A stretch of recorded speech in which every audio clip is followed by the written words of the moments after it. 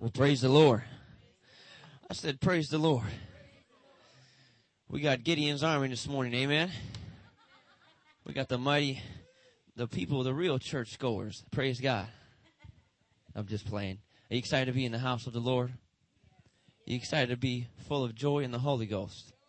Amen. Did anyone have a good sleep last night? Praise God. I had a good sleep. And so it's an honor to be here. And I tell you, we had so much fun last night, me and Pastor and his wife.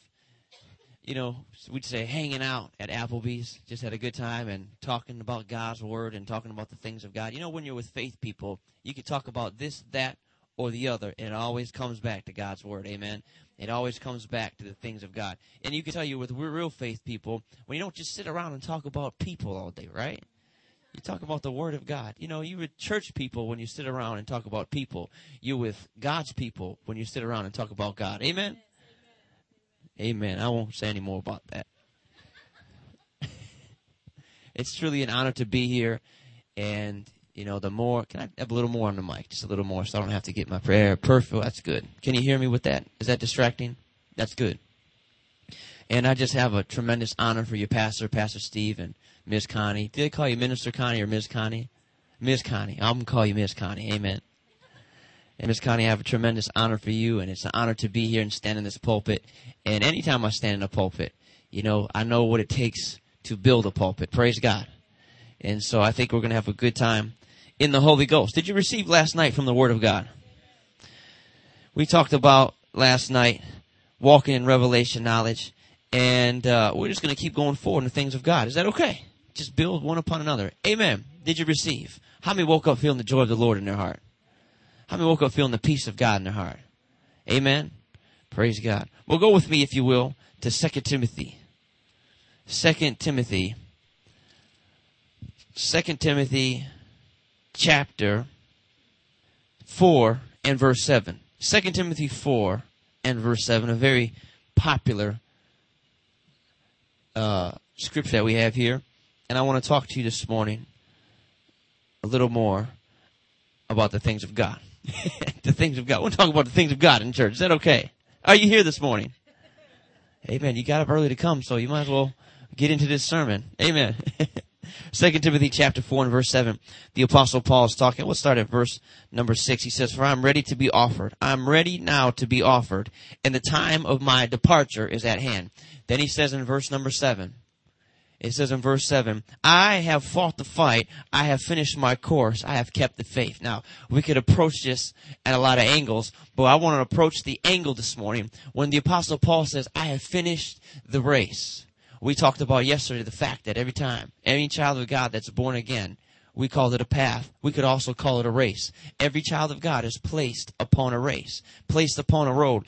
And there is a difference between the Apostle Paul and a lot of us believers, a lot of Christians, people that you will one day see in heaven. You will one day walk the golden roads with them. You will one day go before the throne of God and worship with Him at the throne. But there's a difference between those Christians and the type of Christian that we would call the Apostle Paul. And the difference is this, is that in the Apostle Paul's life, he saw something called movement. Someone say movement. The Apostle Paul was not a stagnant Christian. He was not a Christian that got born again and got saved and comes into the house of the Lord. Just comes in and just sits there and, well, praise the Lord. Well, bless God. Praise the Lord. How many of you have ever seen those Christians before? They come in 1994, they're dealing with an issue. In 1995, same problem. 1996, same problem. 1997, the year of heaven. Not the year of heaven, amen? It's the year of just going through the same thing, same problem. 1998, same problem. 2005, the year that we're no longer going to strive, right? And I guess what happens? Same issue, same problem. What is the problem? There is no movement inside of their life. They are just sitting on the same course, and they're just stagnant like this. And the Apostle Paul was telling you, are you here this morning? Can I come at you firing? Is that okay? the Apostle Paul was saying in Scripture is that there was something about him that no matter what you threw the Apostle Paul's way, he even described some of the things in 2 Corinthians chapter 11. He says, I was shipwrecked. He says, I was stoned. He says, I was beaten with reeds 39 times save one. The Apostle Paul probably did not list all of his problems inside this chapter. There was probably other issues. And oftentimes I think, well, the Apostle Paul wrote Romans. He wrote 1st and 2nd Corinthians. He usually would name his haters in the back. Alexander the coppersmith, he did me much harm. Stay away from Alexander. You know, Paul would put you on the hit list. He was like that. You know what I'm saying? The Apostle Paul, if he didn't like you, you could make those letters. And guess what? Did they know that they would be canonized and set in stone at all the churches for the, man, you did the Apostle Paul wrong. The people from generations was going to hate you. Amen. They're going to know all about you. Who is this Alexander the coppersmith guy? Because we know he was bad. Praise God. That's what happens when you mess with God's apostle. You get messed up, right? People are going to vilify you for a long time. You might see a Alexander the coppersmith in heaven. You never know if he got it right. You're going to get to heaven and be like, yeah, Alexander the coppersmith. Yeah, that's me. That's me. Yeah, well, look what Paul did. Yeah, that's what I get for messing with Paul. Amen. I can go on a tangent with that. And, but the Apostle Paul, he would name all of his issues, name all of his people that were messing with him, and he would talk about his problems. A lot of times he would say, I was shipwrecked. And then you know what I think is funniest about that? Let's go to that verse. This is a morning session. Amen. 2 Corinthians chapter 11. We're talking about movement today, how to have spiritual movement inside of your life. Is that okay? I want to talk to you about how to get unstuck. We're going to call this sermon Unstuck from the Rut. Is that okay? Unstuck from the rut. I'm not a real title person. I can't think of titles to save my life. You know, I just can't. Someone told me one time the pastor would say, I need a title for your sermon. And I would say something like, well, you know, call it the Believer's Authority or something. That's Brother Hagin's title. Well, that was a good title. Well, we could just reuse it again. Why we got to come up with all these new titles? You know, I've heard some messed up titles. Yeah. It says here in verse 23, are they ministers of Christ? I speak as a fool. I'm more. In laborers, more abundant. That right there, he says in laborers, more abundant. He could be talking about 10 or 12 problems right there. Laborers, more abundant. In stripes, above measure. In prisons, more frequently. In deaths, often. Verse 24 says, from the Jews, 5 times I received 40 stripes. I think this is funny because this isn't from the Greeks. This isn't from the Gentiles. This is from the Jews, his own people. It says here, thrice I was beaten with rods. Once I was stoned. Someone told me one time, you see, Paul, he used narcotics. No, he did not. All this pressure. Thrice I suffered a shipwreck. A night and a day I was in the deep. In journeyings often. So he was always in journeyings. Perils of water. You know, notice Paul said, in journeyings often, as long as I was in the Ritz-Carlton, I didn't mind journeying. In journeyings, as long as I was in a 5-star hotel. Paul had a lot of times he had to use those tents he was making to sleep in. Amen. In perils of water, perils of robbers, perils of my own countrymen, perils by the heathen, perils in the city, perils in the wilderness, perils in the sea, perils among false brethren. Paul's race was filled with perils, perils, perils, perils. And then look what he says. In weariness and painfulness and watchings, in hunger, in thirst, in fastings, often cold and nakedness. And then Paul, in his humor, I think it's almost a humorous statement because Paul was the master of timing. Go to verse number 28 on the screen. He says, beside the other things, what comes upon me daily, here's the grand finale. Drum roll, please. My deep concern for all the churches. In other words, when he was going through all of this stuff, he says, you know what the biggest thing that applies pressure in my life? When I think about the church that I started at Corinth, when I think about the regions round about Galatia, when you come into my mind, when I think about the Judaizers that are now trying to corrupt the pure doctrines of the Lord Jesus. Is all my labor, has it all been in vain? Do I need to come around again and find you and instill back in you the very foundation work of Jesus Christ to get you away from these things? This is the thing that is now being a pressure to me and causing me the most difficulty. But the thing the Apostle Paul had mastered was this fact, and I want to get over you this morning. See, I'm preaching this morning. Last night I was teaching this morning. I'm preaching. The thing I want to get over you this morning is this. If you are not going through all those problems, it doesn't matter if you're sick in your body this morning. It doesn't matter if you're weary in your soul. It doesn't matter what kind of issue that you might have. It is possible for you to tap into the same flow of God that the Apostle Paul tapped into and still have that movement inside of your life. When you get on that same race, you might have perils to the right, perils to the left, robbers and countrymen, Jews and Gentiles speaking bad about you, weariness and painfulness, all the things that would try to come to you, but you still can find a way to continue along that path and keep on trucking, like they would say. Amen. You want to actually change the title. This sermon's called Keep On Trucking. Praise God. Got to keep on trucking. Eddie Kendricks, you remember that from The Temptations? Keep on trucking. Motown, that's where I'm from Motown. Say, how does he know? I'm from Motown. I used to pass Hitsville, USA every single day when I was doing hospital visits. I knew a little bit about Motown. Who wants to keep on trucking? Raise your hand. We're going to just keep on going. What do you mean, Brother Paul? We're going to keep on trucking. We're going to take the load of glory and just keep on moving until we get to heaven. Amen. Does anybody want to know how we can keep on tracking? Keep on going. We need to have movement. Praise God. We need to find movement inside of our lives. Go with me to Hebrews chapter 5. Let me show this to you this morning. Hebrews chapter 5. Hebrews chapter 5. You can always tell the believer when he's moving in the things of God. Have you ever noticed that? You can always tell when a believer is believing the promises of God. Why? Because a believer is believing the promises of God. They're not perfect.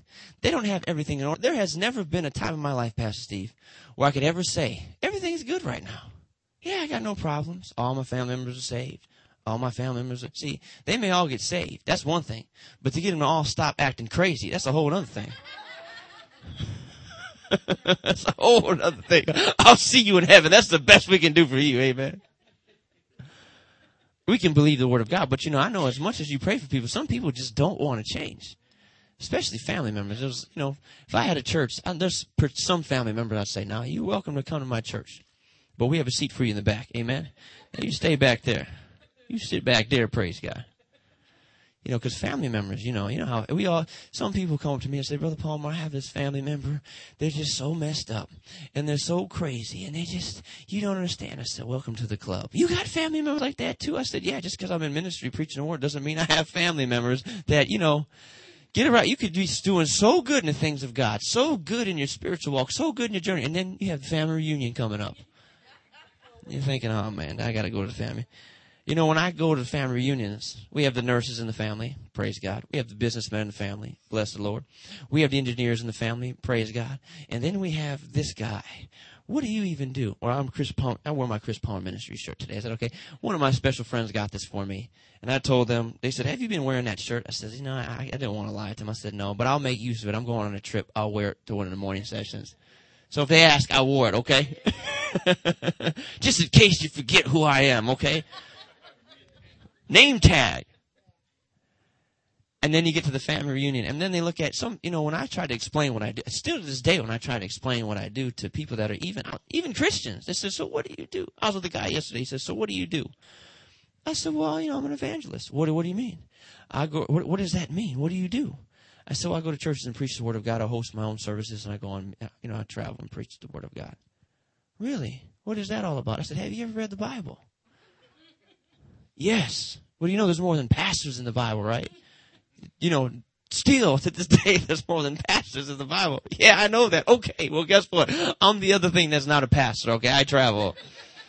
Someone told me, they said, really? So you fill in for preachers? I said, well, I get invites and stuff. And they said, so are you a substitute preacher? I said, oh my God. Yes, I'm a substitute preacher. I'm a rent-a preacher. You want to rent me? Come on, I'll come and run around the church and laugh and jump and shout. You can pet me, amen. You can talk to me. I'll do it. You want me to sing? I'll sing. You want me to jump? I'll jump. You want me to laugh? I'll laugh. What do you want me to do? No. You have to have a sense of humor about these things, as you go, because you have to, in order to put up with feeble-mindedness, the Bible says comfort the feeble-minded. You can't take yourself so seriously all the time, I stopped taking myself so seriously a long time ago when I realized that the power of God can move through someone that's just free, not always bound up by religion. Amen. How'd I get into all that talk? You can always see when someone's believing the promises of God, because some Christians come into church I'm going to show you how to get that flow this morning. Some Christians come into church, and they're always like this. They're giving an offering bucket. Finally, you ask them, what's going on? I'm trying to believe. Leave me alone. Trying to believe. They got their sermons, okay, getting in their car like this, always mad, going before God. Oh, I'm trying to believe. I'm trying to believe. I'm trying to believe. I'm trying to believe. All year long, they've been trying to believe. They've been trying to believe. They've been trying to believe. But when you talk to these people, all they have is negativities coming out of their mouth. Criticism has come out of their mouth. You know what their problem is? Is their root system that they have inside of their life. When I see someone who is, I'm not talking about someone who is occasionally negative and most of the time positive. They might be just going through something and you need to help them. I'm talking about someone who is always negative. Someone that is always cursing. Someone that is always talking bad. Someone that is always bitter. You know what this tells me about that person? Their root system or their foundation. Their root or their foundation is rotten. It is bitter. Somebody has laid a root of bitterness inside of their life, and guess what that causes them to do? Stay stagnant. In 97, I was believing God. In 98, I was trying to believe God. In 99, I was trying to believe God. No motion. Pastors, if I had a room full of ministers here today, we could identify with the same person that is dealing with the same thing. And here's the thing. Problems don't always get solved overnight. But how you assimilate to that problem should be changing. You may have the same person. You may have the crazy family member like we were just talking about. And you might come up in June and say, I have this family member, and you might be in shambles. But the more the Spirit of God gets a hold of you, if that person refuses to change inside of your family, guess what can change? You can start changing, and your attitude towards them. You can start going from glory to glory as you run your race, not allowing this person to affect you. What do you mean? You might have the issue, but in July, you have a little more love towards that person. In August, you have a little more love. In December, there's a little more love. Come next March, this person cannot get to you because you have fortified yourself with so much love. And when you see the pastor next time, you say, how's that crazy family member of you doing? Oh, praise God. I pray for him every day. You're no longer pulling your hair out, all upset because this family member won't leave you alone. Why? Because you've learned how to change. You know what this is in your life? It's called motion. You are now going down that race like the Apostle Paul. Am I talking to someone this morning? Is this any good? How would you like to learn how to do that? Is that okay? All right, good. So, Hebrews chapter, we're going to take a little turn. Hebrews chapter 5. The reason, well, let me say this. And then you have the other Christian. And they come in. You have one that's stagnant. Then you have the other Christian. He comes in. You see the look in his eyes. You see that he's believing the promises of God. You see the way he talks. Things are not going. How many of you have ever known a Christian like that before? Raise your hand. All of a sudden, someone that you just know things are not going well in their life. You know that they have issues, they have problems, things that probably are beyond them. We would say it like this. They were dealt a bad hand. They were dealt a blow that they could not necessarily have control over, but they keep going in the things of God. They're always praying. They're praying in the Holy Ghost. They're worshiping God. They may have had a bad doctor's report come their way, but you know what? It has not moved them. They're still believing the promises of God. They really believe it. They're not trying to believe. They actually believe. And you will find over a process of time, just like a snake that has skin on its back, it will eventually shed that thing and go on past that thing and move past the dead things that are in their life. Why? Because they kept on moving and they kept on going. But when I see someone that's moving and I see someone that's going dead ahead like the Apostle Paul, you may have all these things to my left and my right, but something is in me causing me to go. And I want to talk to you this morning. If you're going to have motion in your life, you have got to have fuel that is fueling that forward motion and that forward progress in God. And there is a fuel, bless God, that the Lord has provided every single person here today. And if you can learn how to refuel yourself with that fuel, nothing in heaven, nothing on earth, nothing, death, life, no pestilence, disease, sickness, sword, nakedness, peril can stop you. Why? Because it is the ultimate fuel that will drive you down your path into everything that Jesus said that you could be. Amen. Does that sound good? All right. Okay, look what it says here in Hebrews chapter 5. Of whom we have many things to say and hard to be uttered, seeing you are dull of hearing. Now I am convinced, there is nobody that can talk me out of this, that the Apostle Paul wrote the book of Hebrews. People say, how do you know that? I had to write a paper in college. Some people believe Clement of Alexandria wrote it. Some people believe Barnabas wrote it. There are those that believe Priscilla wrote it. There are those that believe, I'm sure some people believe Titus wrote it. But you know what? I personally believe Paul wrote it, and that's because when you compare Hebrews to a lot of all his other writings, he uses the same examples. No, I believe Paul wrote Hebrews, so I'm going to say Paul. Brother Hagin said that he believed Paul wrote the book of Hebrews. And someone says, well, why do you think Paul wrote the book of Hebrews? And he says, well, Jesus told me. Can't argue with that. How about that, right? Of whom we have many things to say and hard to be understood, and you're dull of hearing. For when the time, you ought to be teachers. Now, verse 11 is interesting because people think, if we go back to verse 11, I know I'm going quick this morning, because the sun's coming out, praise God. It says, we have things that are hard to say and hard to explain, seeing you become dull of hearing. Now, notice what he didn't say. He did not say that these things are hard to be understood. He did not say that. Well, Paul's hard. Some people will make an excuse. They see that and they see their way out and they skip over the next part. He said this, they are hard to explain to you, Christian.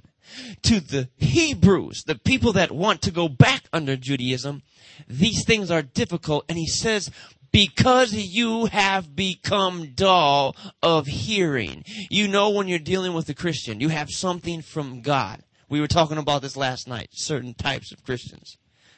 Right, Pastor Connie? Sister, I keep calling you Pastor Connie. I'm going to call you Pastor. You Pastor. We have some Christians. You can walk up to them. God can share something. God could speak something to your life. We're going to talk about revelation in just a second. See, here's the difference. Revelation that comes from God is what God is saying. Principles is what God has said. But revelation is what God is saying right now, this very second. See, we have become, in modern American churches, principalized. We want to give you principles. Here's the thing. I have learned this. If you want to change the hearts of people, you can give them the Word of God. But if you really want to penetrate their heart the quickest, you have to learn to tap a flow of revelation knowledge. Why? Because a principle. See, if someone comes into the church and they're hard-hearted, mad at God and angry, full of bitterness and resentment, guess what? They have become dull of hearing. They have dulled their ear down to hear. You can get up all you want. You can preach true principles to them. You can give them all the principles that they want to hear. 16 ways to change your life. 17 ways to turn it around. 19 ways to have success. 18 ways to overcome anger. But unless you can get into the glory of God, which is revelation knowledge, and give them what God is saying, their heart is never going to be changed, because the principle can't change a person's heart. It has to be revelation knowledge that explodes inside of them. Are you listening to me today?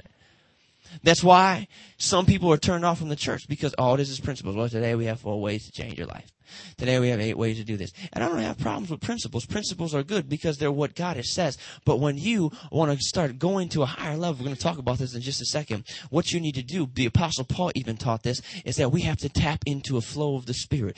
See, there are going to be obstacles. There are going to be problems. There are going to be issues that come your way.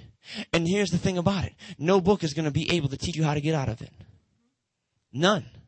I can't find a book in Family Christian stores at all that's good. People say, "Oh, he sure has mentioned Family Christian stores a lot. They're one of my sponsors."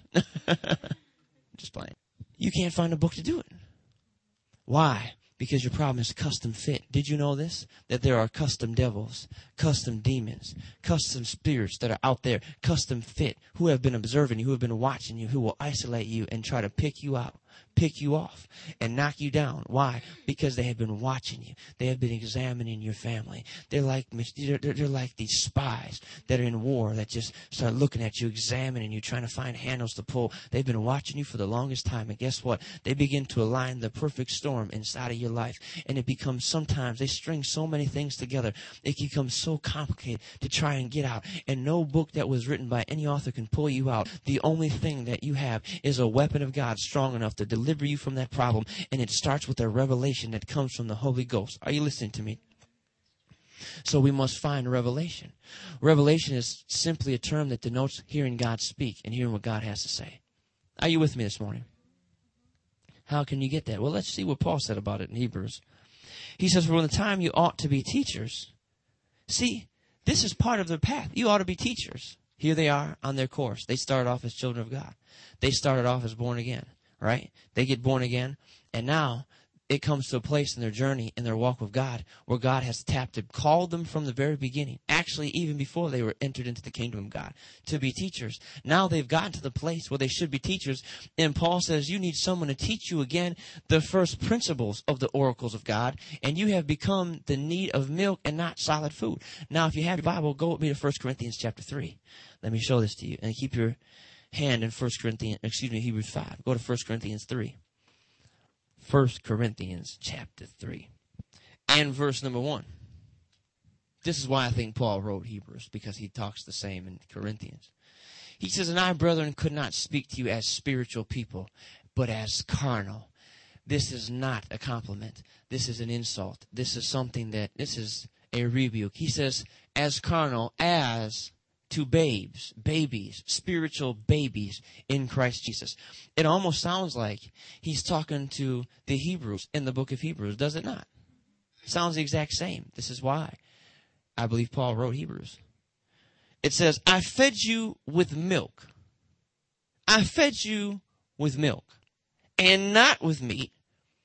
For hitherto you were not able to bear it, neither yet are you now able. And look at number 3. For you are yet carnal, and there is among you envy and strife, divisions. Are you not carnal as walkers men? Now go back to Hebrews 5, because he's going to define to you what it means to be carnal. Here's the thing. Carnal Christians. Now, sometimes you see carnal, you think they were fornicating. They were doing bad things. They were lying. They were cheating. They were stealing. There were some people in Corinth that were doing that. 1 Corinthians 5 will tell you about the man that was sleeping with his father's wife, which was his stepmom. It wasn't incestual. He just had a different wife than the one that was his birth mother. But look what it says in carnal. Carnal, according to verse number 11, is being dull of hearing. Dull of hearing. Dull of hearing. Not having the ability to hear what God is saying. You want to know what's so sad about people that are dull of hearing? Usually they're religious, and they do not know that they are dull of hearing. How can you tell someone's dull of hearing? Me and Pastor Connie and Pastor Steve were talking about this last night. They say things like this. You can tell them God has been ministering to you by the Spirit. You've been in your prayer closet hearing from God. See, I can always tell. I was telling a young man this not too long ago. I can always tell when someone's baptized with the Holy Ghost more than often when I get around them long enough. Why? Because someone that is baptized in the Holy Ghost and praying in tongues, they will have an illumination about their life. Their life will be full of light. Their eyes will be full. Their speech will be seasoned with light. You get around them, and it's like you're next to a light bulb that's turned on. They're just pumping, radiating electricity, radiating life. You can see behind their eyelids Jesus every now and then peeking out at you. You ever see someone that God peeks out of their eyes? Sometimes you're talking to them, and every now and then, it's like their eyes are smiling. You ever see that? They're just always, you know what I'm talking about? Just happy. Happy to be happy. I'm happy to be happy, praise God. They may have their mornings, but praise God, they're just full of light. You get around them, and there's what's the word I'm looking for? It's radiant, luminescent is what their life is. That a good word? Luminescent. Praise God. They're luminescent. And there is also, see, you can always tell people when you spend time in the presence of God, because there is a scent that comes off of that person. And I use the word scent because it's something that, I'm only using that because it's something that you pick up. You can always tell when people are fooling around in sin as well. Now, don't be suspicious. Don't try and be suspicious. You know, what did Brother Hagin say? What we call discernment sometimes is the gift of suspicion. Amen. You can always tell when people are messing in sin. Because people will know you by the Spirit. They'll know. They may not know the sin. They may not know how long you've been fooling in sin. But you start messing around in sin, you're going to lose your confidence before God. You're not going to be looking at people in the eyes. Not around, how you doing? Okay. You got something to hide. You got something to hide. Are you listening to me? You don't want to mess in sin. Now, you're not saying you're going to lose your salvation. But I'm going to say is this. The reason why Satan wants you to get you into sin so bad is this. He knows that if you sin, you ain't going to hell. I mean, you could eventually lose your salvation. But if you do one thing wrong, you get into sin. Just all of a sudden you do something, right? You still love God. You repent. He knows you. He's seen you repent 100 times before. He knows you're going to use 1 John 1:9. You're going to repent. So why is the devil trying to pull you into sin? You know what the primary reason the devil tries to pull you into sin is? Is because he knows that sin is going to destroy your confidence before God. Sin doesn't affect your one sin is not really going to affect your position before God. You're still the son of God. You're doing something against your nature you should not be doing. But the real thing that sin is going to do is going to start destroying your confidence. You are not going to have boldness to approach the throne of grace. See, faith works by confidence. Faith works by boldness. If you want faith to start working in your life, you have to be able to approach the throne of God. And what causes that is confidence. For your righteousness to really work the way it should, you have to have boldness to walk before God and to enter in as a son of God. And sin or doing something wrong is going to keep you from doing that. I remember my brother one time was sitting outside on the driveway playing around, son of my father, sitting around playing with a baseball bat, just swinging it. Playing around. We were young kids, and I was climbing a tree over in the yard. And all of a sudden, I saw my brother Mike just swung that baseball bat, and somehow he hit the taillight of my dad's car. Hits the taillight of his car. And I look at him, and he looks at me. Looked like he just got a deer that looked in headlights. Just like saying, do you see what I just did? I just smashed Dad's headlight. And I was like, yeah. And he ran in the house crying and ran upstairs. And I'm like, well, I don't blame him for not telling Dad, because if he tells Dad, he's going to not be able to sit down for a long time. He didn't tell my dad. Didn't tell him. Told my mom. My mom said, we won't tell your father. I love you. We're just going to we're going to find out if he finds out, right? He was a mama's boy, you know. I was a mama's boy. I was a mama's boy. I was a daddy's boy. Well, my dad never found out until about 10 years later when we told him, and he laughed and thought it was funny. But you want to know something? Probably for about 2 weeks, my brother wasn't comfortable around my dad. He was, hey, Dad. Hey, Dad, how's it going? Hey, Dad. And then one day, he was outside, my dad and his friend, he goes, oh, looks like someone hit my taillight on my car. My brother was standing there, and his palms were sweating. My dad's going to see right through me, right? What was this doing? This offense towards my father messed up his confidence around him. Did my dad love him less? No. Did my dad want to throw him in the room and lock him up in there with chains and torture him? No. Would it have messed with his position as a son? No. But what did it do? Didn't do anything towards my dad. It did something inside of him. And guess what? For my brother to use his right as a child to say, hey, Dad, can we go to Toys R Us today? You think we go to Toys R Us and look at toys? You are my dad after all. You know my brother wasn't doing that. This is what sin, this is what missing the mark, this is what offending God is going to do inside of your life. You start fooling with sin, it's going to be harder to come before God and say, hey, God, what do you think about this? What do you think about that? God delights to give you the kingdom. He wants to give you all good things. But when you start doing that kind of stuff, it's going to prevent or withhold or restrict your ability to go before God and do that. Why? Because your heart is condemning you the whole time. That was just a little free nugget. Was that good? So Hebrews chapter 6. How much time we got left here? It's 11 o'clock. It says, of whom we have many things to say, hard to be uttered, seeing you're dull of hearing. For when the time you ought to be teachers, you need that one teaching the first principles of the oracles of God, and become as have need of milk and not strong meat. For everyone that uses milk is unskillful. Someone say unskillful. Unskillful in the word of righteousness.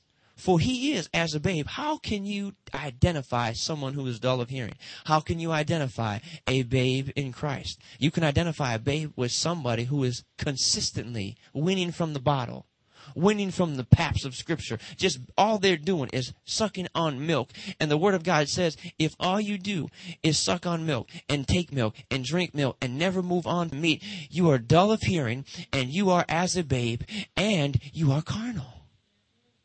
Notice it's not talking about people that are in sin.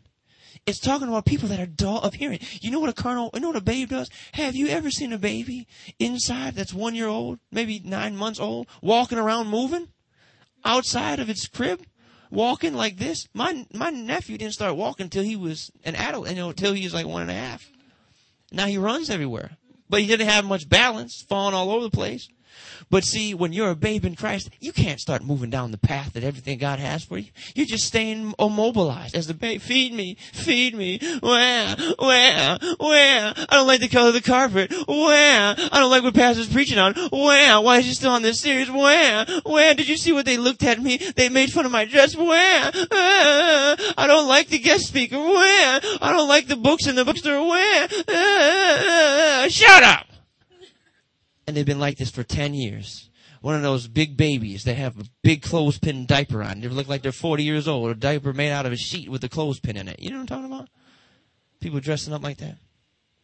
For everyone that uses milk is unskilled from the word of righteousness, for he's a babe. But strong meat belongs to them that are full of age, those who by reason of use have their senses exercised to discern good and evil. Now here's the thing.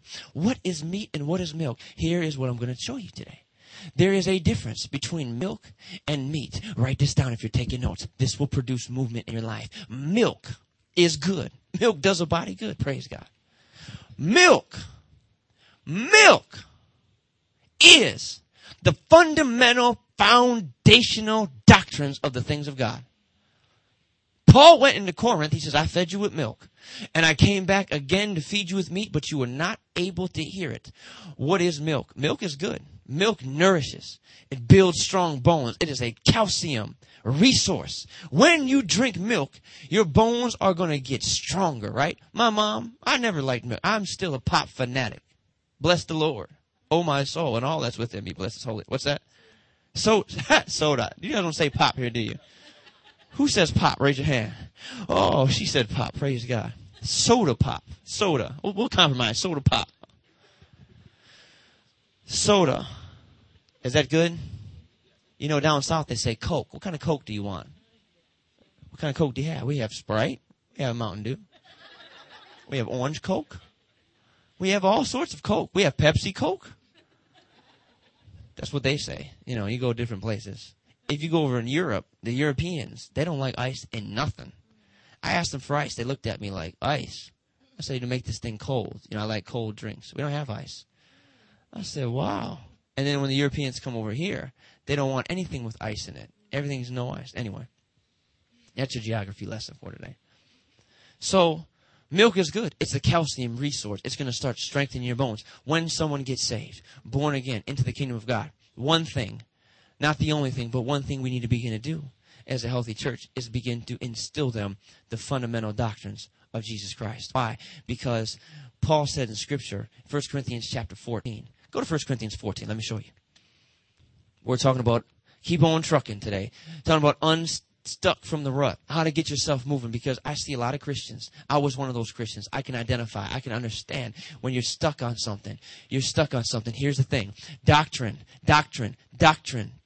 is not going to pull you out from that rut. Doctrine is not going to bring you up and out. Well, I can't believe you said it. I have nothing against doctrine, but I know its place. And Paul tried to make an argument for its place in Hebrews. Now watch this. He says in 1 Corinthians 14, verse 6, if I come to you speaking in tongues, what shall I profit you, except I speak unto you either by revelation, or by knowledge, or by prophesying, or by doctrine or teaching? Notice what he's talking about, 4 ways to address a church. He says, I cannot come to a church in a public assembly and stand before you and say, open up your Bibles to Hebrews chapter 4. Here is our lesson for today. I'm going to speak 40 minutes. Ready? Roko ke benjo. Dasti bolo fundahase. Nagando stiri sumohoga. Tehe aha. Oso hahi mohosobo enzoso. Nanoroso to bohosaka hianto. Shedo ungadasa. Haha. Ibohona hasia. And dedo hosoboro hatiata. Jororoko. Didide osomoho? Ya? Yeroboso? Nah, no somoho. Now, now lift your hand and say amen. Do you know the Corinthians were doing this? And Paul, they say he walked as a short man that walked like this. Comes walking in. And then, here comes Paul. Paul had to set the orders in the church. Comes look. Can you imagine Paul walking in there? He talked about his appearance. He probably wasn't a very handsome guy. Some say he had a hook nose. Looking at them. And correct, not if you have a hook nose, you're not handsome. Well, we can have surgery to fix that kind of stuff. Amen. They didn't. He had a hook nose. He had a hook nose. I wonder when people get plastic surgery, when they get their glorified body, is it going to reflect the changes that were made here on the earth? It's an updated glorified. Oh God, they got plastic surgery. Do an update on that glorified body. All right, all done. We want to be able to recognize them. Amen. Some people have so much plastic surgery, you're not going to recognize them in heaven. Is that you? Yeah, it's me. It's me. Now, the Apostle Paul came in and says, this is what they were doing. And he put them in check. And this is why he says, I can't come to you speaking with tongues. What shall I profit you? Why? Because what Paul was saying is that your language, he says, now I would you all to pray with tongues. I pray in tongues more than you all. If you took every single person in the church at Corinth and you added up the amount of hours or minutes or seconds they spend praying in tongues, I take all my time praying in tongues and I pray in tongues more than all of you combined. And that's why I'm the one standing before you as the apostle with the revelation to correct you and pull you up out of this stupidness. So the Apostle Paul come along, and he says, well, if I come to you speaking in tongues, what shall I profit you unless I speak to you? Either. These are ways to profit a church. These are ways you should address a church. Number 1, by revelation. Number 2, by knowledge. Number 3, by prophesying or by teaching. Revelation is when you hear the voice of the Lord and what he is saying for right now. I can tell you this, the revelation that he was getting at that time, the doctrines are the same, but the revelation, this could be understanding as to what is going on in the realm of the spirit. Why are our prayers not getting answered? What kind of spirit is over Corinth right now? What kind of spirit of Antichrist is operating? What kind of spirit is over the Delaware Valley? What do we need to do to stop our prayers from being hindered? How do we bind the static that's going on that is keeping from prayers to come answered? You are hearing the voice of God. You have revelation working in your life. Or he says by knowledge. This is after you have applied the revelation. You see how it works. It is timeless principles that work over and over again. Knowledge is a weapon. Are you listening to me? Or by prophesying, speaking to you for your edification, exhortation, or in comfort. It is a word of exhortation. It is a word of comfort. It is actually a word of rebuke or correction. It is a word that pushes you forward and edifies you. Or by doctrine. In other words, I'm coming along and I'm going to teach you doctrine. Because when Paul set up the church, very possible they had doctrine classes. Very possible they went over systematic doctrine. Let's talk about the fundamentals. Let's talk about the things. So he said these are 4 ways you can address the church. Now go back. What has happened? Why churches are powerless? Why miracles don't happen? Why there's no move of God? Here's why. Write this down. Doctrine cannot produce a move. Doctrine can't produce a move. People are carnal and stay stuck because they are so afraid of going beyond doctrine. When we're about to see in just a second that doctrine is a foundation that you are to build upon.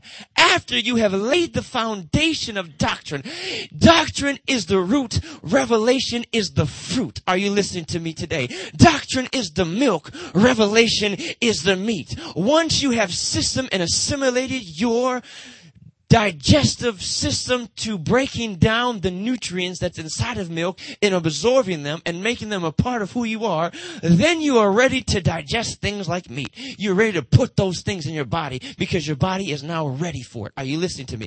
You start giving people revelation without building inside of them doctrine, they may choke on it. It actually may cause them to die. But when you start building doctrine inside of them, you are saying, I'm laying a foundation for you. And this see, you don't pour concrete on a foundation. Nobody buys a plot of land and says, I'm going to put a store here. You say, come on in, construction company. The construction company comes in. They take sounds of the land. Okay. Yeah, this is all solid here. Okay. They listen to the land. They say, okay, now bring in the digging. They bring the dozers in. They bring in the caterpillar cats. They start digging the land. Now they have a big, giant hole. And they start taking cement. Cement. That's how they say cement, praise God. Cement, cement. Saying like guitar, you know, in different ways of saying things. They start taking that cement and they start pouring that foundation. And nobody says, okay, great. There you go. And the guy that owns the land says, come on and see my foundation. It's wonderful. Come on over. Look at this. Look at this foundation we have. Isn't it awesome? Day after day. Look at this foundation. Look at this foundation. Look at this foundation. Wow. How is this foundation benefiting the community? How is this foundation producing money? How is this foundation producing a business? How is this foundation helping anybody? As a matter of fact, this foundation that is so solid is now becoming an eyesore because you are not doing anything with it. This is what we have in church. Christians, they have a foundation. They understand the repentance from there. Look at the foundation. Let me show it to you real quick. This is why we have people that are stuck. They're carnal. Why? Because they have not built, not gotten away. Paul says we're going to leave it. But what he means is we're going to build upon it. Look what it says here. Therefore, leaving the principles of the doctrine of Christ. Look at what he says right here. Leaving the principles of the doctrines of Christ. Leaving the principles of the doctrine. Did you realize? Do you know what he said right here? Go into a seminary, a theological institution, and tell them that, and they will get. Now, boy, you better watch out with that scripture. You don't want to mess around with that scripture. Just leave it alone. Well, just leave it alone. You know what? We don't really know what that means. But it's just safe. You don't mess with that scripture. That's like a bomb waiting to go off. Just leave that there. We'll ask Paul later what that means. You know why? Because they are so scared. They are so frightened. We're going to get away from doctrine. We're going to get sucked. There's someone that I know. They are smashing everything that's full of power. Miracles, signs, wonders, healing. It doesn't matter. Any type of manifestation. I know there's some goofy ones out there. That doesn't mean you have the place to go around smashing it. Listen, we have enough Facebook, YouTube pastors. Amen. We have enough people that are on the internet trying to pastor people electronically and give their opinion. I ask these people, I have credentials. I can do what I want. I got authority, amen. But there's some people out there, they don't have credentials. They don't have any authority. And here's the thing. I don't correct nobody. Zero.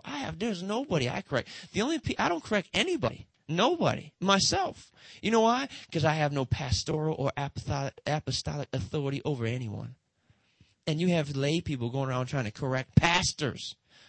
Pastors are, someone said to me, they said, well, should I correct the pastor? I says, is the pastor your pastor? Yeah. No. Don't. Unless you want to get thrown out the church, don't try and correct your pastor. Well, I can go to him as a brother. I says, the Bible says, entreat him as a father in the Lord. 1 Timothy 5:1. Is anyone here to this morning? So here are the principles. Look what it says here. Let us leave. Let us go on to perfection. Let us go on to perfection.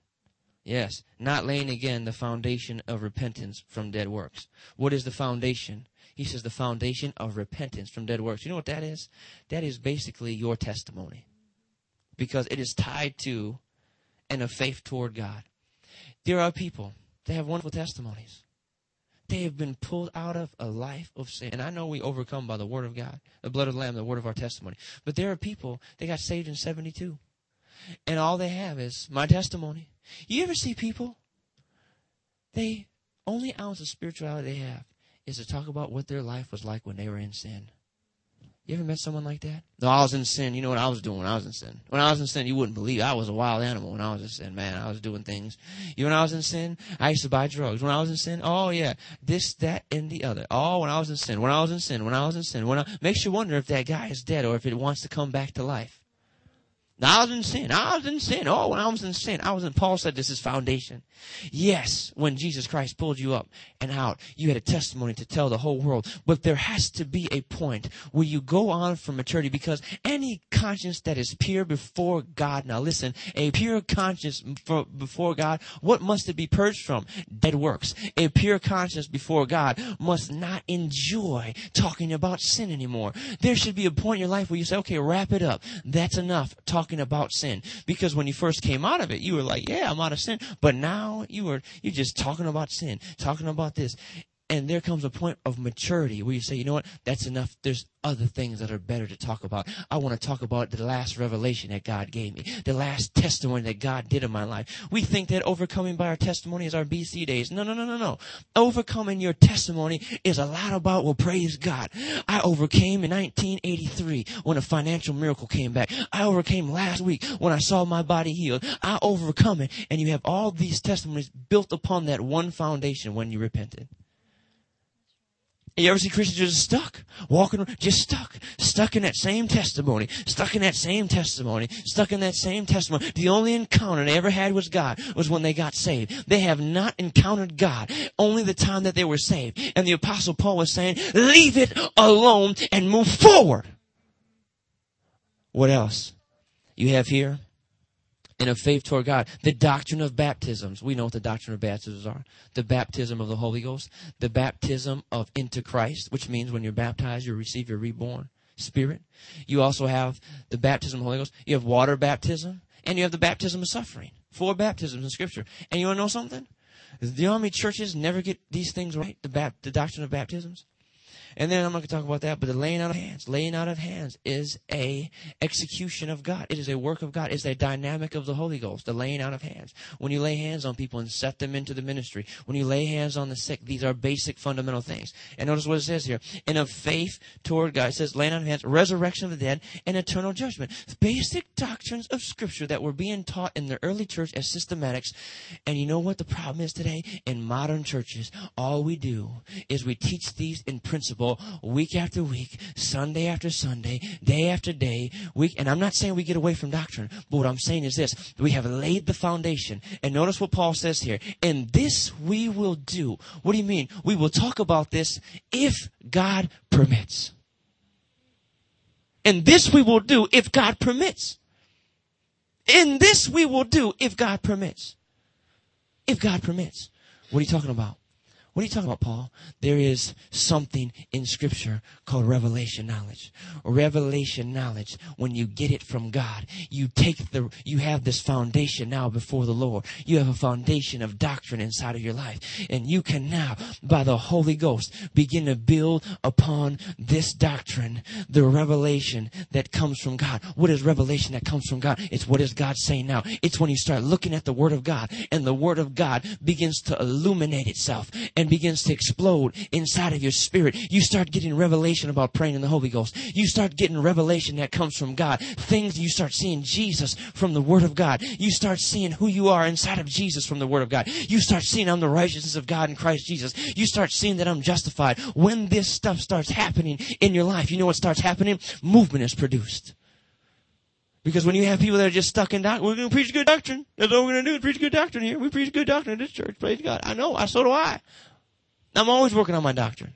But you know something? Those people, well, I don't just feel. We were talking about this. I just feel. You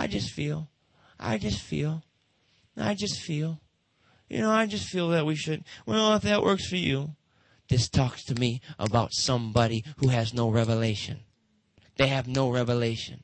There is no movement in their life. They're stuck. Well, today I feel. Tomorrow I feel. I'm compelled to do this. I'm compelled to do that. There is no exactitude in their life. There's no efficiency of what I believe. There is no idea. There is nothing. There is no clear line of what the Holy Ghost is saying in their life because they have not built upon that foundation. What do we use to build? Revelation that comes from God. Can I have 15 more minutes? All right, 1 Corinthians. Can the church say amen? Amen? That's good. That sounds good right there. I know you're with me. 1 Corinthians. And I'll go here to chapter 3. It says in 1 Corinthians chapter 3. If you go to 1 Corinthians chapter 1 and verse 10, Paul marks the division that's going on in the church. The reason why the Corinthian church was carnal is because it says, now I plead with you, brethren, by the name of our Lord Jesus, that you all speak the same thing, and that there be no divisions among you, but that you be perfectly joined together in the same mind and in the same judgment. When I had gone through the book of Corinthians, the problem with Corinth was this right here. This is the epicenter of all their issues and all their problems. They had divisions among them. And the reason they had divisions among them is because they were carnal. Nobody was hearing from God. There was no revelation. All it was a simple doctrinal competition between the church at Corinth. We see this happening in the churches today. Well, I follow Ed Young. I follow Joel Osteen. Well, I follow Rick Warren. Well, I follow this person. Guess what? These people are being carnal. Well, Rick Warren has the way, the truth, and the life. Joel Osteen has the truth, the way, and the life. Ed Young has the way, the truth, and the life. And I'm not talking anything about these ministers. I'm talking about the people. This is who I follow. This is what I follow. You know what I start to realize? I start to realize what Paul said. These are mere men. These are mere men. And anything that Rick Warren has that's good and from God, I can have. Anything that Joel Osteen has that's good and from God, I can have. Anything that Ed Young that has that's good from God, I can have. Anything that Joe Schmo, the snowblower man has that's good, that's from God, I can have it. And I'm about to show you because there is something that we can tap in from God that will produce massive amounts of revelation inside of our life and build it upon this foundational truth of doctrine and can produce movement inside of our lives. Now watch this. So this is the division. In 1 Corinthians chapter 1, what begins to happen is that Paul begins to tell you that God does not pick people that are the chosen things of the world. As a matter of fact, God finds the foolish things to shame the wise. Paul was putting out an APB, trying to tell people, don't go around and find the greatest orator. Do not go around and trying to find the most eloquent man, because the hidden things of God, true nuggets and gems of revelation knowledge, true people of God don't look like it on the outside. God doesn't look around and say, oh, over here we have the great orator from Greece. What was that? I forgot the guy's name. He was a great orator. Starts with a P. He didn't pick those kind of people. Plato, Aristotle. God didn't look at Plato and Aristotle. God says, I'm going to find people that just want to be used by me, not people that are able, people that are available. And God says, okay. And so he says, this is chapter 1. God finds the foolish things to shame the wise. Then he goes into chapter 2. Now, I'm not going to get into chapter 2. Chapter 2 is phenomenal, because what Paul begins to do is he says, I did not come unto you with eloquency of speech. Now, here's the thing. Paul did not say he was incapable of eloquent speech. He says, I chose not to use it.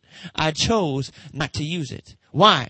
Because it is not through your eloquency of speaking. It is not through your dialect and your comprehension, and it is not through your voracity of your dictionary that is going to get people saved. It is whether is there a tangible anointing on what you say. Somebody could come into the church at Corinth and they can use 10,000 words in their natural language, in the Grecian language, and nobody gets saved. And one man can come up here in their Greek language and say, Jesus Christ is Lord. And the power start hitting the place. Why? Because there's a tangible anointing on that man's life. And the Apostle Paul says, I didn't come to you with eloquency of speech. I came unto you with the demonstration of the Spirit and with power. And then the Apostle Paul showed you how it was possible. In 1 Corinthians 2, he begins to show you his root of revelation, how he tapped into the revelation of God. And I'll get to that later, probably this week.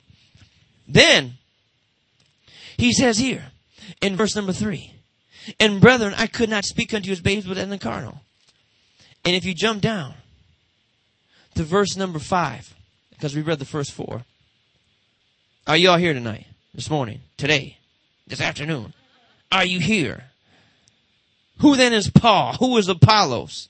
But ministers by whom you believed, even as the Lord gave to every man. Now watch this. I have planted, Apollos have watered, but God gave the increase. So then neither is he that planteth anything, neither is he that watereth, but God gave the increase. You know what I used to think this verse meant? I thought this verse meant this. Well, we're going street witnessing today. And, there's other teams out there street witnessing. So we're going to knock on doors and tell people about Jesus. And they throw the door in their face and it breaks, and tells us to get off the property.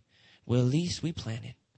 And there will become other people that come along and plant and plant and plant. And then praise God, one day someone's going to come along and, they're going to finally have the straw that breaks the camel's back, and they're going to get saved, and they're the one that watered.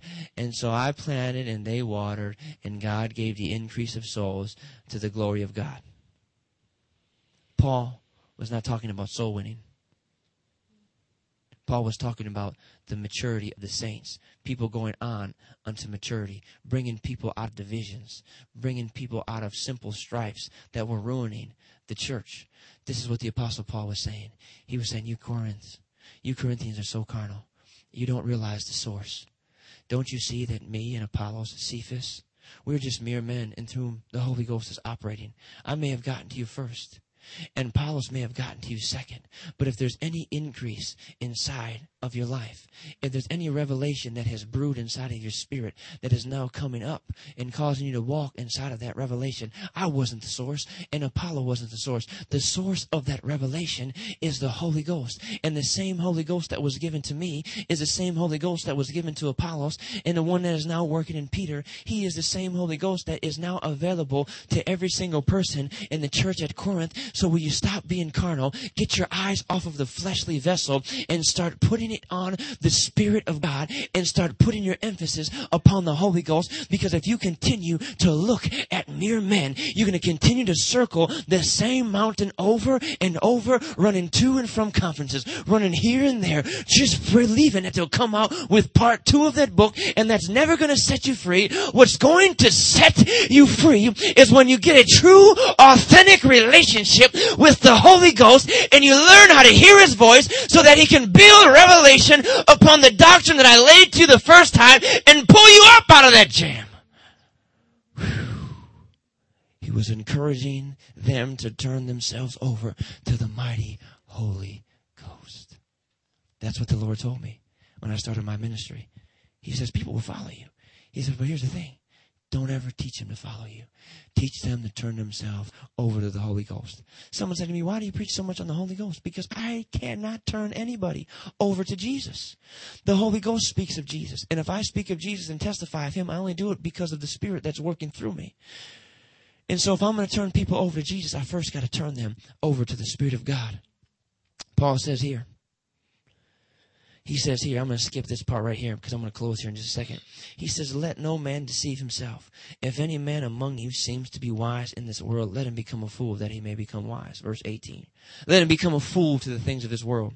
Verse 19, for the wisdom of this world is foolishness with God. For it is written, he that taketh the wise in their own craftiness. Again, the Lord knoweth the thoughts of the wise. They are vain. Therefore, let no man glory in man. Look what he says here in verse number 21. This is why you never let any preacher treat you like a dog. This is why when preachers come in and they act so pompous, they come walking in. I've seen them. They come walking pompous like they are God's greatest thing going. And they try and make it like if anyone's flown in power around here, it's me. You got that? You're not flown in power. You haven't spent the hours in prayer that I spent. You haven't made the sacrifice that I meant. Here's the thing. It doesn't take sacrifice to flow in power. As a matter of fact, the reason why you spend hours praying in the Holy Ghost is not some formula. You know why? You don't get to 60 hours praying in the Holy Ghost and hit another level, and then get to 80 hours and hit another level. Some people are convinced if I just pray enough in the Ghost, I'm going to get to the next level, and God's going to put enough minutes in my bank where I can have gifts of healing, and I'm going to get enough minutes in my bank. That's not how it works. The reason why you pray in the Holy Ghost is because it's a revelation gift. And the only thing that it takes for you to flow in miracles and power is, number one, you must believe. You got to believe. There's only one requirement to work the works of God. Smith Wigglesworth said it best. Only believe. Smith, what is the secret to your power? I believe what I'm saying. You get that? That's it. I told my friend one time, he says, how do you flow in power? I said, watch this. I said, if Jesus Christ came into this Applebee's and he touched the man in his legs and he got up out of that wheelchair, if you walked over to that person and touched the ears and the deaf ear popped open, if he started opening up blind eyes and then he came up to you and says, I am Jesus, go and tell and do likewise. Would you go in your closet and launch a 40-day fast? Would you go pray in the Holy Ghost until your tongue rolls out of your mouth onto the carpet floor and you have to pick it up and wag it around to make it move? No. What you would do is you would walk into Walmart and start telling people and say, let me tell you about Jesus. And here's the thing. People would be so convinced because they see that you believe, that they would believe what you're saying, and you have now become a witness of Jesus. Why? Because you have revelation. This is how movement in the church starts. And so praying in the Holy Ghost, the reason you do it is because it unveils who you are in Jesus. It brings revelation, knowledge to your life. If you had all revelation, you know why we won't pray in the Holy Ghost when we get to heaven? Because all knowledge has been revealed. There's no need to pray in the Holy Ghost. Because when you pray in the Spirit, you're just speaking out mysteries. What mystery is going to remain when we get to heaven that we are to speak in it? No need for it. All things are revealed in heaven. But as long as there remaineth mysteries, as long as our knowledge continues to be veiled, there is need for praying in tongues. And Paul said this, don't let anybody come and treat you like a dog. Don't put too much emphasis upon what people say and how they say it. Put emphasis upon establishing a relationship with the Spirit of God. Because while you're idolizing Apollos, while you idolize me, while you idolize Cephas, look what's going on in the church. There's fornicating. There are people that are taking each other to court. There are people that don't understand how to operate in tongues. There are people that don't understand spiritual gifts. And nobody is walking in love, and you're abusing the Eucharist. He says if you begin to put emphasis upon having the Spirit of God in your life, there will be not only personal movement in your life, there will be corporate movement inside of the church, and you'll begin to go from glory to glory. And that's what the church has to realize. If we want movement, we must place an emphasis upon the Spirit of God, establishing your own personal relationship with the Holy Ghost. How do you do that? Tonight we're going to talk about it. Everyone's looking at me like I'm a zebra. I teach people all the time. You know what the greatest thing you can do? You need the doctrine. You can get that doctrine from anybody that's teaching right doctrine. Sit in. Go to believers class. Go to membership class. We don't do membership. We don't believe in having members. Well, then you're never going to have members. People are going to float around and drift. You should have membership. Membership class. I mean, if you don't, hey, listen, I believe in membership class. How about that? If I had a church, I probably would do. I would think I would do membership class. Teach people. Teach them. Well, we don't do believe. Listen, you need to teach people doctrine so they have a foundation, so they don't get moved with every fad. Then you build upon it revelation. And that comes when you have an authentic relationship with the Spirit of God. And the Spirit of God can illuminate. That's why that's what motivated Paul. When Paul was going through his problems and his issues, all these perils, journeyings, and robbers, what was inside of Paul? It was the fuel of revelation. Every time he would go into a shipwreck or a storm, there was an image of Jesus inside of him that he would begin to bear down. And he'd say, oh, yes, I'm going to keep on moving. And every time he was in prison, he'd bear down on that image. Oh, yes, I'm going to keep on moving. And every time the Apostle Paul was being whipped with stripes and they left him for dead, some even say that he died in the book of Acts and that his experience that he had in 2 Corinthians 12 was when he was dead. We won't know it until we talk to him in heaven. But be as it may, he would still bear down on that image. Oh, yes. And as a matter of fact, it got to a point where the devil says, there's nothing I can do to stop this man because of the abundance of revelations that he was having. What was Paul's revelations? What was the source of that revelation? He told you in the book of Corinthians, when he says that in chapter 2, he talks about for the wisdom that we have in the world is mysterious. He talked about a wisdom that he would speak. And he talked about not the wisdom of this world. The thing that Paul had that was producing mass amounts of revelation in his life was his relationship that he had with the Holy Ghost. He really had a relationship with the Spirit of God. And this is the source of all of the things that will pull us out of our difficulty. That is why I tell people, it is not an option for you to get the fullness of the Holy Ghost in your life. It is a necessity because you will come along perils. You will run this race. And listen, if you don't have a relationship with the mentor, the tutor, the Holy Ghost, you're going to get to a place in your life where there will be a peril that stops you. There will be a robber that robs you of your last dime. There will be something that comes along that knocks you so far off course. But when you have the Spirit of God, He can continue to pump revelation into your spirit. He can continue to paint pictures of the glorious and mighty Jesus. He can continue to show you how wonderful the healer is. He can continue to illuminate into your mind who you are, the righteous man in Christ, what this born-again man has now become inside of Jesus. And nothing in heaven or on earth, like I said before, not death nor life, not angels nor principality, not death, no nothing can keep you from the love of God that's inside of Jesus. Why? Because you have a constant supply of fuel that you don't have to pay for, free, paid by heaven, and He's called the Holy Ghost. Amen? Stand to your feet. Let's worship God this morning. Amen. Stand to your feet. Let's worship the Lord. Thank you, Jesus. Lift your hands to God and worship Him. Asa brofadesta diste, cambroste etiste kufunda arasta chenderiste, tinda rasa. Now, Vanessa, the Lord got on me last night because I was supposed to lay hands on you. So come up here. I'm going to pray for you. You were telling me about the circulation. I want to pray for you. I could have someone behind her in case. Yambrosa kitiriste. I'm going to anoint you with oil. We called someone out with circulation last night. Vanessa told me it was her. And I had a prompting to lay hands on someone, but we went ahead. So I'm going to just pray for you this morning in the name of Jesus. Come on, lift your hands. Thank you, Jesus. In the name. Come on, lift your hands. Let's pray in the Holy Ghost. Ramos City. Stenderisto brofodokadene. Shinre fazoko. Shembrofadaste. Yendre kadeto lo sombratasa. Chenderiste. Yingros tadalis stendasto profodon. Let's just minister to the Lord right now. Kolo sibre fedas don cheliasje. Kotelusto polavandia kabonste. Stongre astendosto roboso. Believe me, says the Lord. Believe those things which I have written in my word. Believe that I am who I say I am. And before anything existed, I was, and I am, and will always be.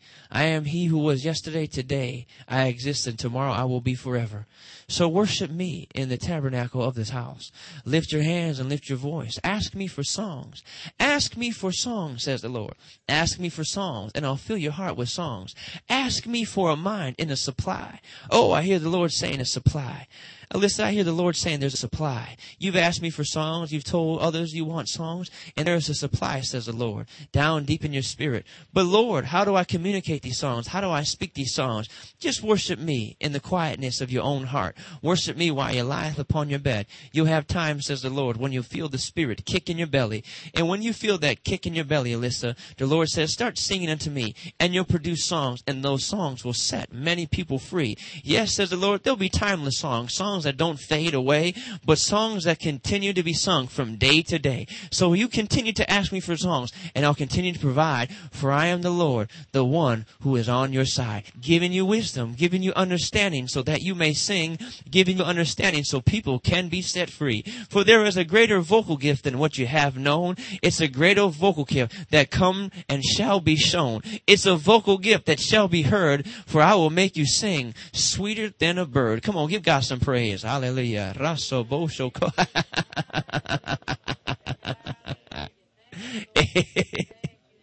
Whoa, sagatosh kadeste. Yonda ha ha. Thank you, Father. Thank you, Jesus. O strefenico. De la sorotos te baste. Go to stididise. Tenda rasa. Doro fasaka. Yenda rabasa. Dondoro. For I, says the Lord, am breaking sorrow off of your life. Yes, says the Lord, I am removing you from all those places of strife. And I am healing wounds that are inside your heart. And I will pull you farther and farther apart from all those things that have kept you at a distance. Oh, says the Lord, this is a time to listen. Listen to my voice as I speak clearly to your heart. Listen to me, says the Lord, and faith I will impart. Not faith for tomorrow, but faith for today, to live day by day. For thus, says the Lord, I am making you alive. And oh, in my word, you will begin to thrive higher and higher as you begin to elevate. Oh, says the Lord, in my word, you'll begin to demonstrate all the good demonstrate all the good things that are inside of me, and how indeed I've already set you free. For thus saith the Lord, this is time to be full of praise. And here's what I want you to do. Your hands shall be raised. For this is a time where you shall enter into rest. You shall see, says the Lord, how wonderfully, wonderfully blessed you have been made inside this new creation reality. Oh, this is the spirit I shall give thee, the spirit of seeing and the spirit of knowing. And they shall say, my sister in the Lord is not the same. For from your face shall radiate my love. This shall be a season where you go forward, for I am making you new. I am making all things free. And yes, says the Lord, inside of thee, there was lots of disappointment. There was lots of confusion. But what you didn't see, says the Lord, was this was a spirit. And in the name of Jesus, I break every spirit of confusion off of this mind.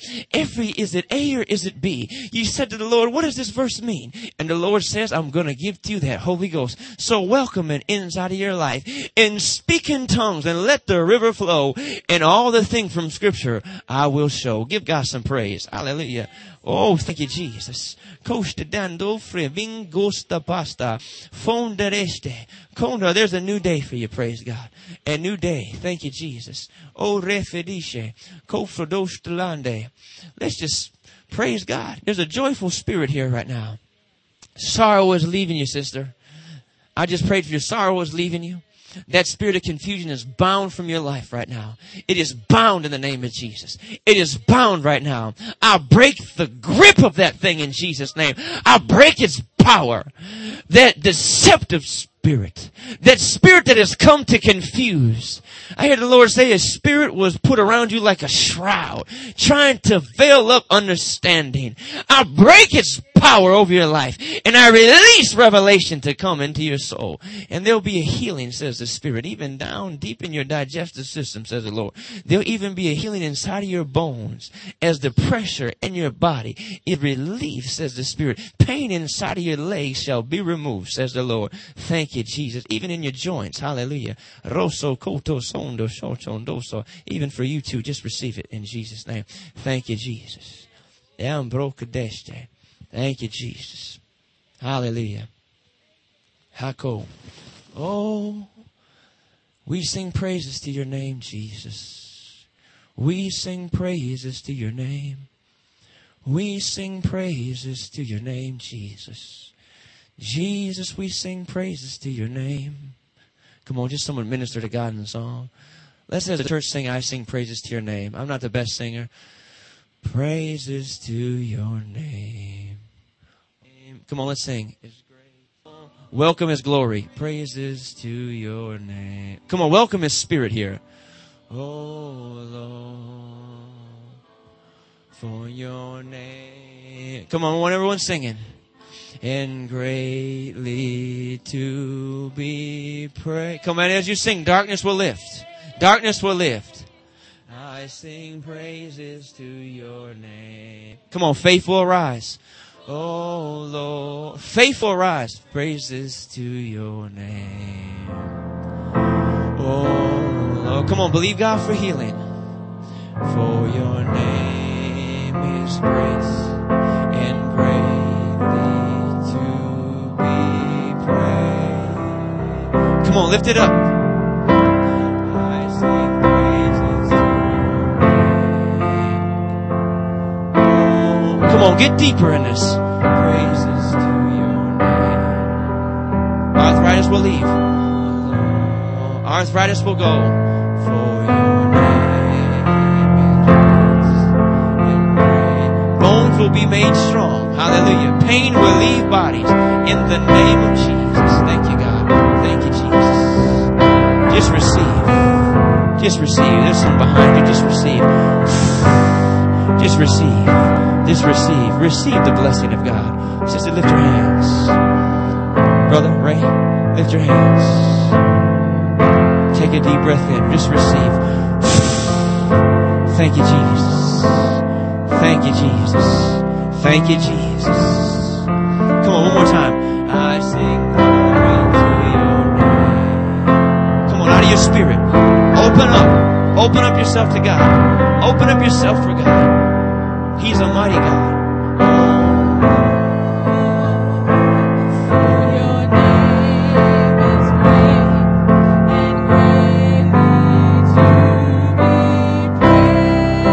Fire of God, fire of God, fire of God. Come on, ask God for His fire. Not enough just to have the word. You need fuego, fire from the Spirit of God. You need fire from the Spirit, fire from the Spirit, fire from His Spirit, fire from His Spirit. You need fire from the Spirit of God, fire from the Spirit of God, fire inside of your belly. Like old days, says the Lord. It'll be fire like as of old, burning up all of the questions, all of the confusion. Fire from His Spirit right now. Fire from the Spirit. It's the unquenchable fire. A fire from the Spirit. A fire from the Spirit. We want believers that operate in fire. People that have fire in their life. A fire that can't be quenched. Just like you had it when you were younger. Just like you had it when you were first born again. You'll have it now. Fire in your belly. Fire motivating you. Fire driving you. Fire driving you. Fire driving you. I sing praises to your name. Thank you, Jesus. The spirit of faith. The spirit of faith. Praises to your name. Oh Lord, for your name is great and greatly to be praised. Lift your hands. How many know He's here? How many know He's here this afternoon? One more time around. Give God your best. There's freedom. I see an American flag that represents freedom. Freedom from some believers. Freedom from ruts of thinking. Freedom from dryness and coldness in your life. May God impart to you fire. Fire.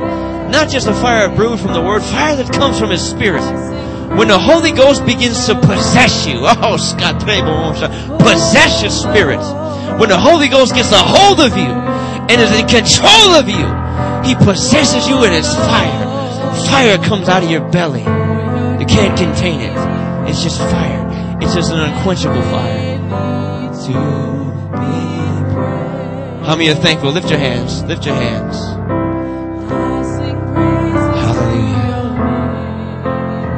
Let Him minister to you. He's on you. He's sweeter than what you think He is. He's kinder to you. He's more loving. He wants better things for you than what you believe. You can't fully comprehend Him, but you're getting there. All the things of God that you can't fully comprehend, we know one thing about Him. They're good. All the things that we don't know about God, they're higher levels of love. Every step you take deeper in Him, you find more love. You find more power. You find out He's gooder and gooder and gooder and better and better and better.